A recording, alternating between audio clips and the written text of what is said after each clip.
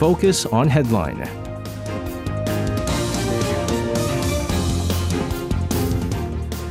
All right, let's take a look at what major issues are making the headlines today on Focus on Headline. For this, joining us in the studio, we have our Sochi sisters in Kwonsoa and Cheji-hee. Guys, welcome back. 1, 2, 3. Good evening. Oh my goodness. Now, it went from you guys kind of looking at each other, hey, let's not say good evening at the same time, to now going 1, 2, 3. And that was not even pre-planned. I just did it right now. I mean, some people, they just kind of really click. Me and Youngdae, we have that time to time.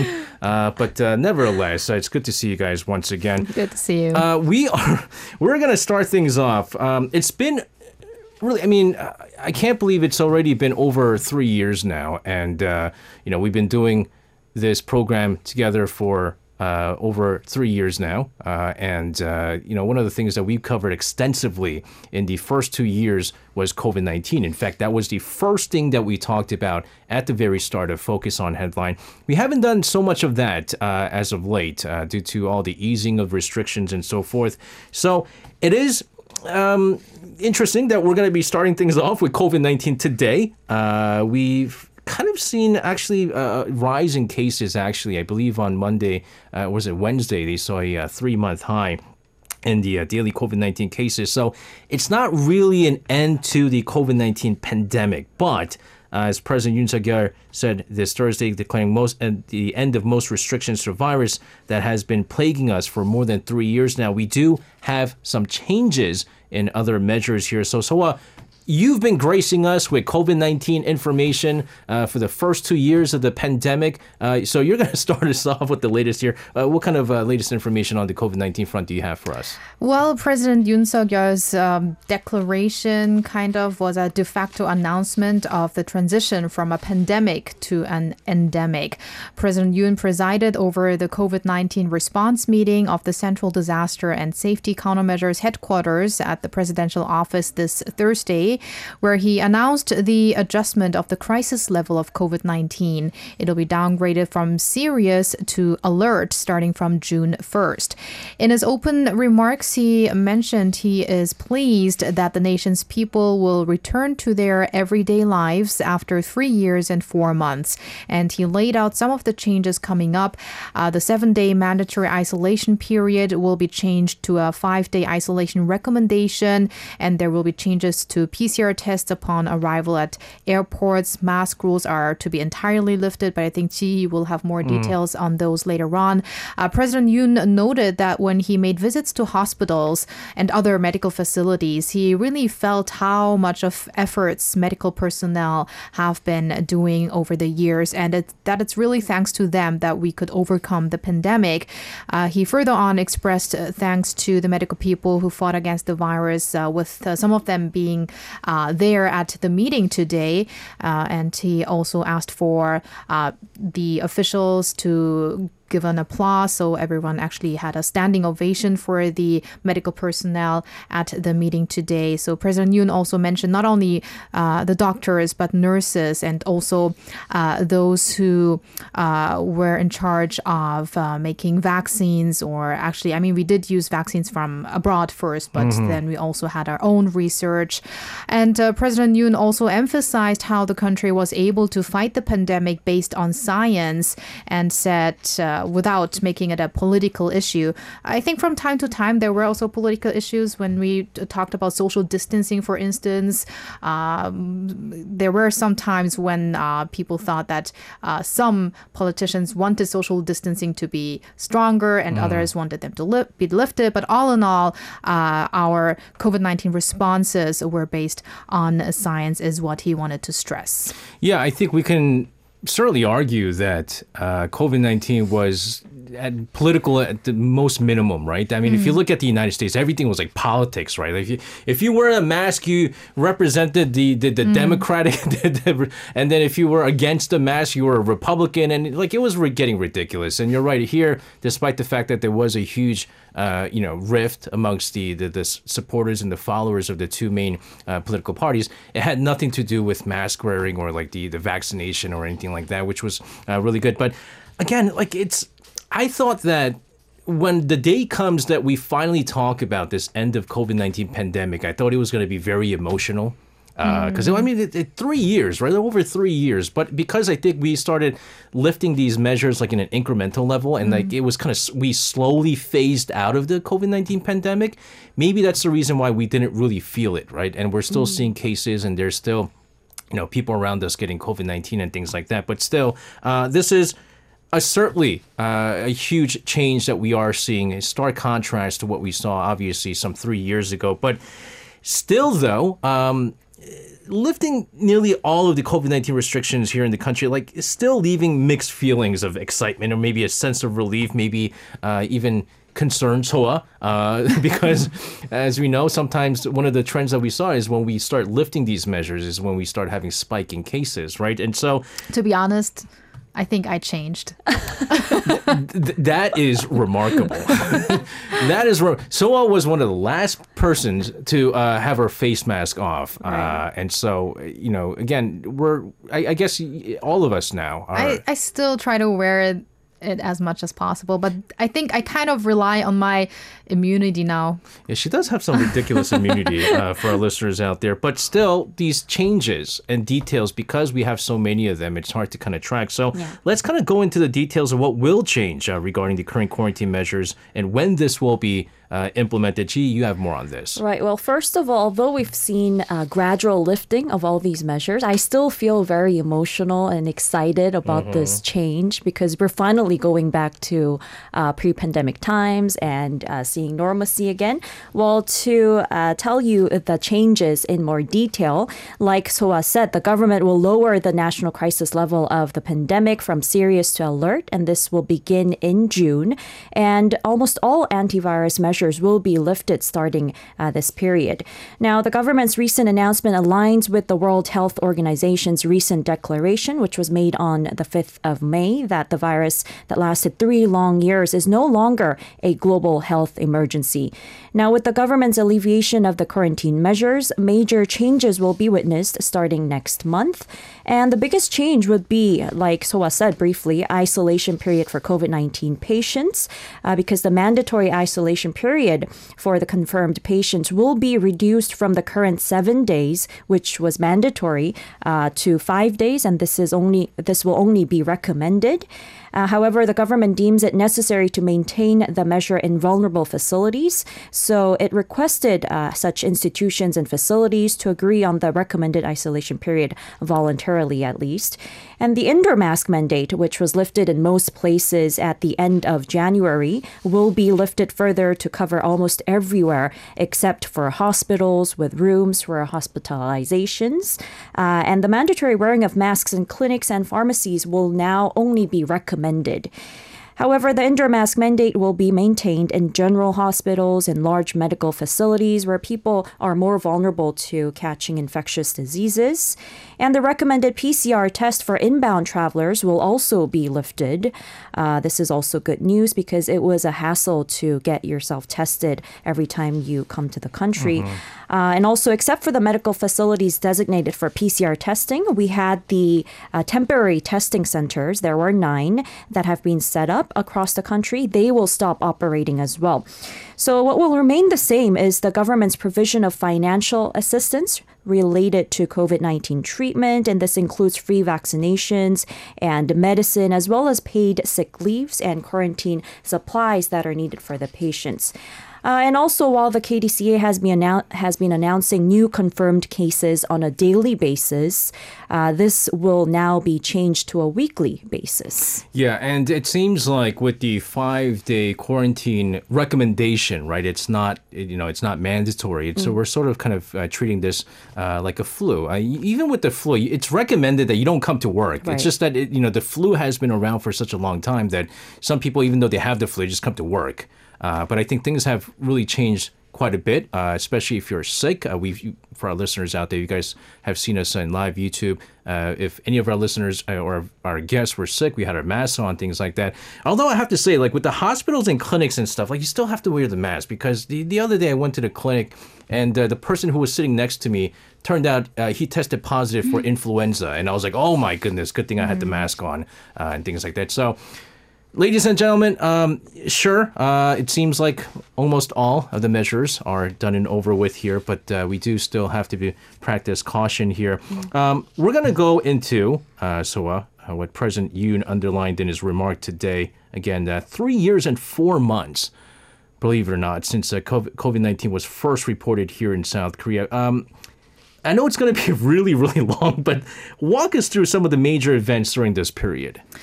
Sure. So I think everyone in this studio at least remembers the day when Korea had its first COVID-19 case. SJ, quiz for you. I do remember because it was on like a weekend. It was a weekend. And remember we had the tracking device? Okay, already wrong. It was a weekday. Was it a weekday? Oh, and it was January. Okay, guys. No. Okay, I will walk you through. No, sorry. I remember the 7th. I remember the 7th what is it? Patient number 7, I remember. Why? Was it a friend of yours? No, because that was the person that got caught at a hotel. And I remember. Everybody remembers. And that's when we had the tracking application, right? And so everyone was looking at the application. But go ahead. Right. So, 2020, January 20th was the day when Korea had its first case of COVID-19. Now, I actually personally remember because I moved to a new apartment on that day. Oh. And that's why I remember I could not be on radio that day. So it was a weekday, I remember. Okay. So that was when we had the first COVID patient in Korea, an imported case from China. And immediately an alert level was initiated. It was the alert level, actually. And in February, the highest level, the serious level. And then on February 29th, social distancing was first declared. And after that, in steps, we had different kinds of social distancing levels. And also, you guys probably remember the mask rotation system, because at first we thought we would run out of masks. That's why we could only purchase masks on specific days. It really worked well here in Korea. Then in 2021 February, vaccination started. First, it was for the medical personnel. And then in 2021 summer, that's when the highest social distancing measures at level 4 were implemented in the metropolitan region. So although we had started with vaccination, cases also started to surge. And back then, I think it was the Delta variant that especially emerged. And we had more and more stricter social distancing measures from then on. I think the most strictest were after 6 o'clock, you could not get together in groups of 3. I can't believe this all happened. I know. And you couldn't go to coffee shops. You only could have takeout and things like that. Yeah, that was the worst for me, really. I love going to coffee shops. And then also the funerals and wedding ceremonies, all of that had to be reduced. Then in 2021 November, that's when the government had announced its so-called with Corona strategy, meaning a step-by-step return to normal. That's also when we had those QR code systems. Whenever we wanted to get into a facility, we had to check whether we were vaccinated or not. But the thing is, the return to normal did not last that long, because in December, the Omicron variant popped up, and that really led to surges in cases. It spread much faster than the Delta variant. And then it came to the day when we had more than 620,000 cases in just a day. It's still really surreal just looking at the number, more than 500,000 cases in just a day. And then also that was in March 2022, and also in March 2022, one day we had a total of 469 fatalities in just a day. So we had all of those record highs in 2022. But the thing is, that's also the year when we then started to, again, lift restrictions, and that's because almost everyone started to get infected. So it's kind of that Korea also went to its kind of herd immunity strategy because of most of the people got the Omicron variant. So then step by step, we did lift the restrictions, but also fortunately infections decreased as well later in the year. And now we are in year 2023, are we? Because it really even seems surreal that we already are in 2023. But then we gradually lifted mask mandates. As she said, it's only the hospital facilities where these mask mandates still have to be lifted later in June. So those are the major I should say the major incidents, although as SJ mentioned, the seventh patient, there were in between many cases that we can also remember of, and also those group infections at various facilities. And last but not least, how is it looking now? Recently, do you guys know how many infections we actually have? Yeonap doesn't even have the COVID tab anymore. That's exactly what I checked today as well. If you go to the 재난 portal category, you get the weather. You get the weather. Yeah, I know.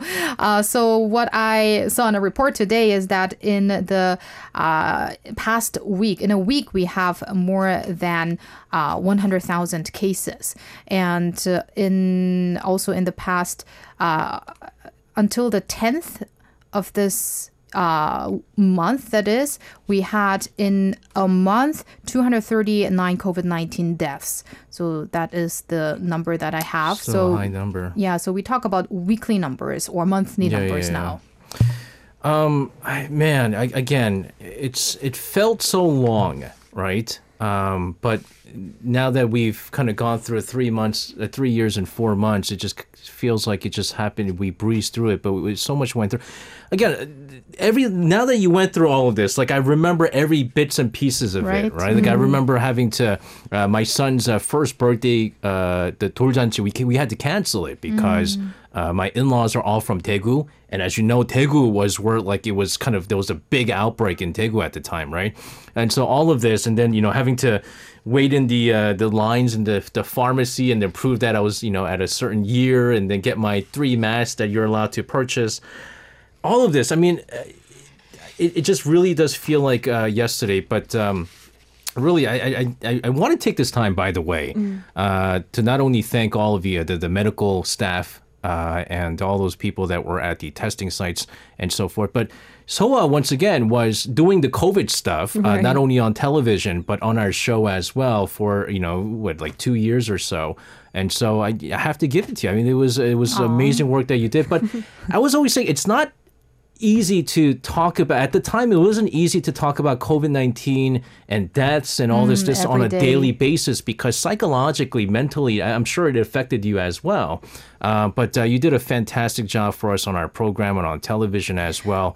And I'm glad that you're not doing it anymore. Oh, yeah. Right? I'm glad that I don't have to talk about all these infections and deaths on a daily basis. But I have to say, while reporting on COVID-19 every day, I kind of felt that I was really sensitive regarding the virus as well. That's why I kind of felt I was socially distancing much more than other people. I hardly ate with anyone together. Even here at Arirang, I was always eating alone when no one was near me. That's how much I tried to not get infected, because I have to be the person who has to report about it. It was, I mean, it's just unbelievable. Again, it's not a full end to the pandemic just yet, but I mean, we've gone to the worst of it, and I think that the fear that we had, I think in the beginning, it's gone and over with. And that's good. So hopefully, if there's, experts were saying there's a 10-year cycle. Every 10 years, there seems to be like a big pandemic that goes on. And so if there is another pandemic come 7 years from now, or, whatever it may be, we might be more ready for this, is what we're trying to say. But too many lives were lost. Well, we're going to be talking about medical workers now, those that were really the true heroes during the pandemic. But nurses and doctors, they've begun their second protest against the conflict over the country's Nursing Act. This has been the big thing here. 13 healthcare institutions, they went on a partial strike starting today, and this is expected to cause a considerable disruption in the operation of medical facilities here in the country. So, Chi, you have more on this. Right. So there's an ongoing conflict between nurses and other medical workers, including doctors, over the National Assembly's passing of a bill legislating the Nursing Act. Now, independent from the Medical Services Act, this proposed nursing law clarifies the scope of nurses' work and improve their working conditions. And the aim of this is to resolve nurses' frequent complaints over the ambiguity of their duties, roles, which have been outlined in the Medical Services Act that they claim have increased their workload. And I guess this became more apparent during the pandemic period. Nurses, however, although the other people in the group are opposing it, nurses seem to be the only group welcoming the legislation, as other medical workers groups, such as the Korean Medical Association, which includes doctors, are clearly opposing it. And this time, dentists are also joining the second protest by suspending their medical examinations. And so this is happening on a bigger scale, so the protest is expected to have a bigger consequence in the medical field and the whole treatment within the country. While the first strike consisted mainly of nurses, this time emergency rescuers, care center staff members, and others are expected to join. And doctors claim that the new legislation allows nurses the right to perform medical services without the guidance of a physician, including the right to open their own clinics. And on the other hand, nurses claim the act benefits not only them nurses, but allows patients to be safely cared for, especially in remote areas that lack medical centers with doctors. The Korean Nurses Association argues that with the population aging rapidly, the role of nurses must change with more dedication to community care, and this includes health management through visiting elderly people in need of care. Now, on the 3rd, that's when the first protest happened. Some 20,000 clinics nationwide went on strike, and there were some 3,000 in the capital, Seoul. Since the second round will be bigger in scale, it's recommended that you call clinics and hospitals before visiting them because they might suspend their operating or even close earlier than usual.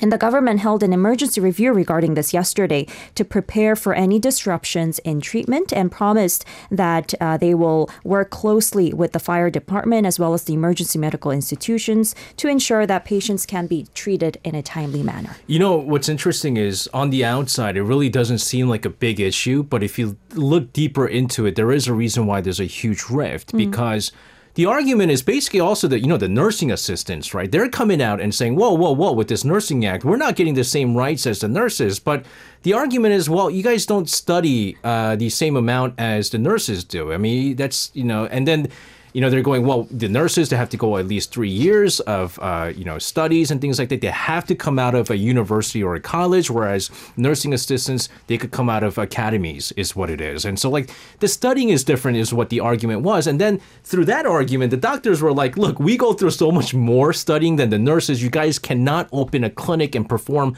duties that we do when we have more studies in the medical field. And so, it just, the trickle effect in these arguments are just vast right now. And we'll have to see whether or not how much this is going to impact all of us, especially with the medical facilities. That's always a big concern. We're going to move on to some diplomatic affairs this time. So it seems like we have a clearer picture on the summit meeting in Japan's Hiroshima. This is for the G7 summit, which South Korean President Yoon Suk-yeol will be involved. Right. So the G7 will be held from the 19th to 21st this month in Hiroshima.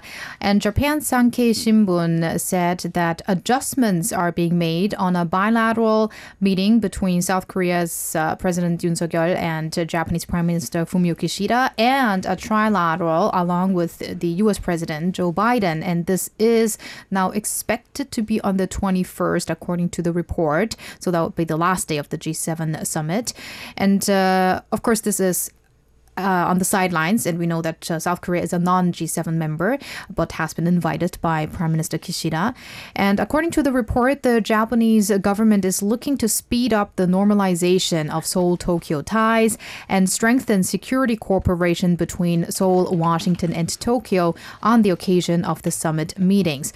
Now, this would make President Yoon and Prime Minister Kishida visit each other for the third time in 2 months, because we just recently had almost just recently had 2 summit meetings.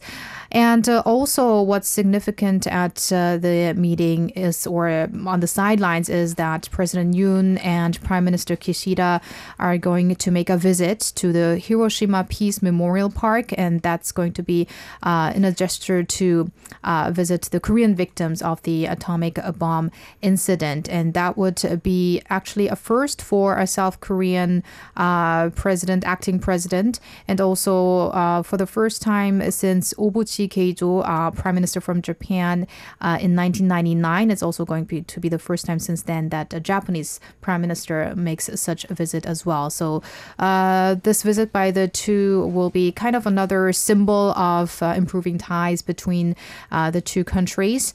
Now, more diplomacy on the high level for President Yoon, even earlier, before the G7 summit, comes up next Wednesday, as President Yoon is to have a one-on-one with his Canadian counterpart, Prime Minister Justin Trudeau, in Seoul, and that marks the 60th anniversary of diplomatic ties between South Korea and Canada. According to South Korea's presidential office spokesperson late last night, this will be a 3-day official visit starting on Tuesday next week. President Yoon visited Canada last September. The 2 leaders are to share their vision for future cooperation, and they will also celebrate the history of friendship and cooperation based on shared universal values such as freedom, democracy, and the rule of law. You know, what's interesting is, remember, it used to be G8. Back in the days, and then Russia was kicked out, right, because of their annexation of Crimea.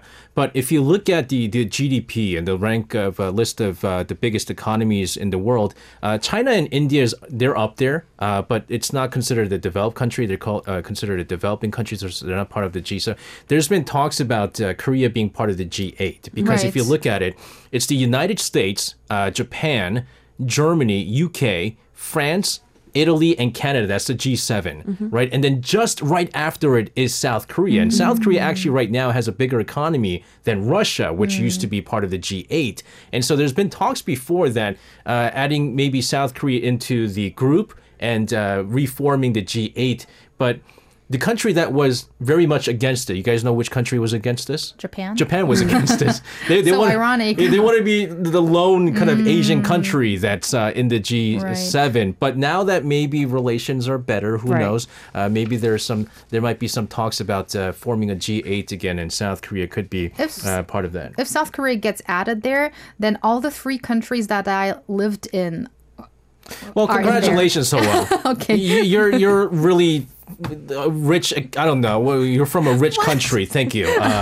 Thank you for gracing us in this studio in a country that's part of the G7. Anyways, Let's continue. Speaking of countries, Prime Minister Han Duck-soo concluded his Europe trip, which includes visits to 4 different countries. He returned home on Wednesday. Chi, you have an overview of the outcome of the trips? Right. So just a week ago, we talked about how Prime Minister Han was going on his 8-day trip to Europe. Now it ended yesterday and he returned to the country.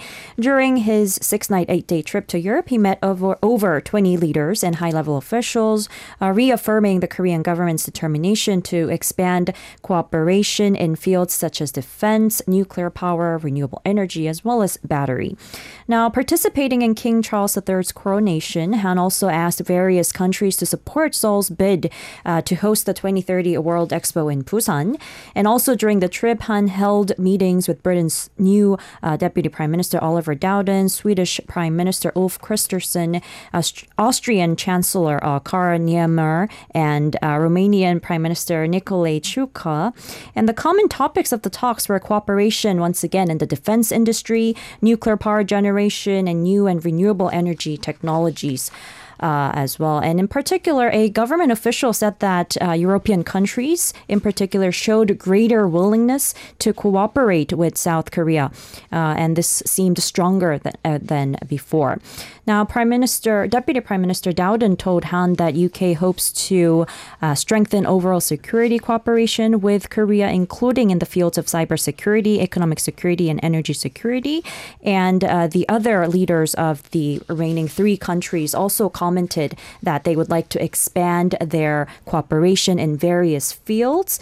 And President Han, in return to all the comments that he heard from the leaders of the 4 different European countries, said that the European countries, they have to expand cooperation in restoring the supply chain, economic security, defense industry, and renewable energy with South Korea.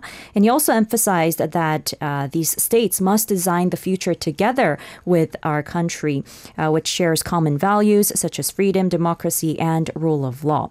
Han also met with the Director General of the International Atomic Energy Agency and the head of the Comprehensive Nuclear Test Ban Treaty Organization, where he discussed Seoul's concerns regarding Japan's discharging of its nuclear wastewater into the sea, as well as concerns related to the possible 7th nuclear test that might be carried out by North Korea. Let's move on to domestic politics here, something that we've been trying to get, I guess, an answer to, but there's been delays on the, the issue over 2 PPP lawmakers over their controversial remarks and what kind of punishments they'll be getting from their ethics committee from the People Power Party. We have the results of this in regards to Kim Jae-won and Tae Yong-ho. So you have more on this?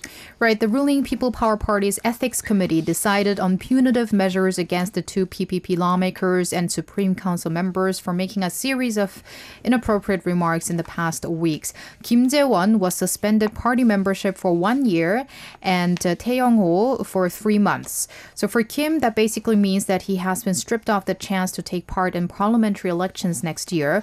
Now, Representative Tae Yong-ho, well known as a North Korean defector turned lawmaker, resigned from the Supreme Council on Wednesday. So he held a surprise press conference apologizing for recent controversies and the trouble he caused to the people, the PPP and its supporters, as well as the presidential office, saying he does not want to be a burden. So his voluntary resignation appears to be the reason for why Tae just received a 3-month suspension, meaning he could still seek nomination for the 2024 elections.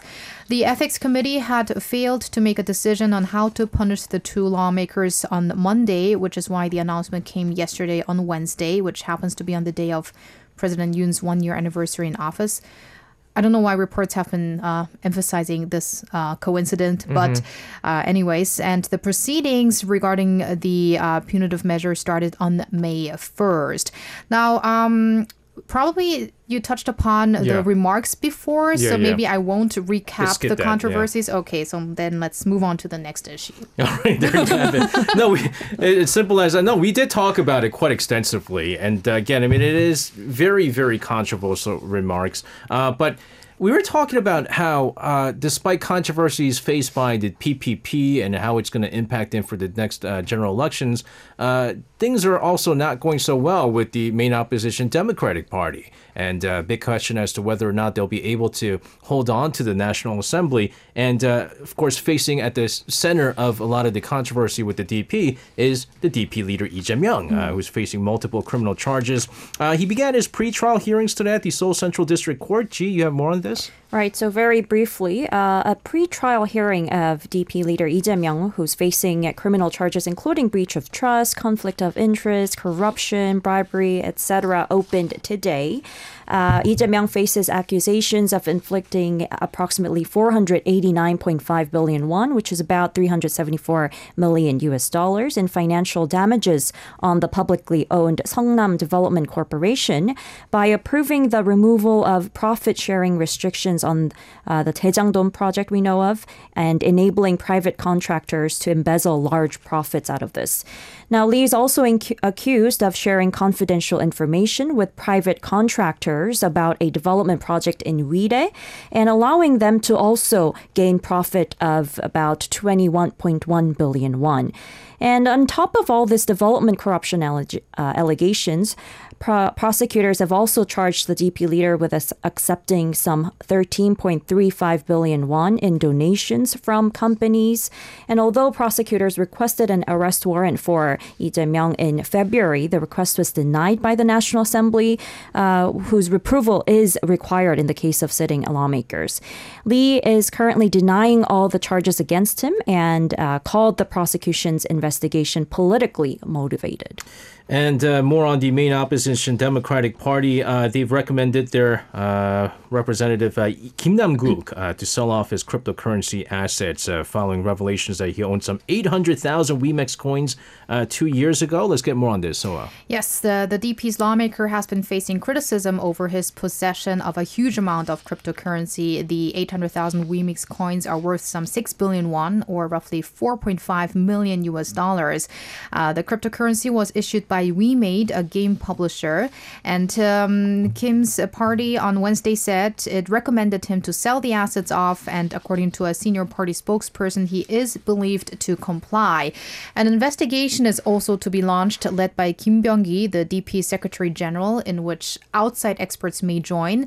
The spokesperson also said that while other DP members are not subject to the investigation, an expansion is being considered upon, and rival parties on Thursday agreed to push for a law to make cryptocurrency and other virtual assets subject to the disclosure of annual assets of lawmakers as well as senior public servants amid the latest scandal involving Kim Nam-guk, who actually was known for having a frugal image. So the so-called Public Service Ethics Act and related laws are expected to be revised. In the meantime, we're going to finish things off with news from the Cultural Heritage Administration. They announced earlier today that the Gaya Tumuli from Korea's ancient Gaya Kingdom has been recommended for inclusion on the UNESCO World Heritage list. Chi, let's wrap up everything with this. Right. So a cluster of tombs of Korea's ancient confederation Gaya, which is in Goryeo, North Gyeongsang Province, it's in the southeastern part of the country, has been recommended to be included on the list of World Heritages. Now, the final decision by the World Heritage Committee will be made during its 45th session slated for September in Saudi Arabia. And during the Gaya period, some 780 tumuli of various sizes were built, and some of them we know that burial accessories and goods that represent the Gaya kingdom. And the 7 tumuli recommended for enlistment are the Kimhae Daesongdong, Haman Marisan, Changnyeong Gyodong, Songhyandong, Namwon Yugongli, Durakli, and Chisandong. I just wanted to mention all those. Thank you very much for those information. It's good to have the exact locations of this. Guys, thank you very much. Also, Kay says, Soa, well done, Soa. You did an amazing job during the very difficult time. We do, again, appreciate your coverage on the COVID-19. Thank you, Kay. There you have it. Guys, thank you guys for joining us today. Have a safe one. We'll see you guys again. See you again. See you. You can listen to Korea Now with me, SJ Lee, by downloading the Arirang Radio application or tune in online by visiting www.arirangradio.com. So make sure you tune in Mondays through Fridays, 6 p.m. to 8 p.m. Korea time.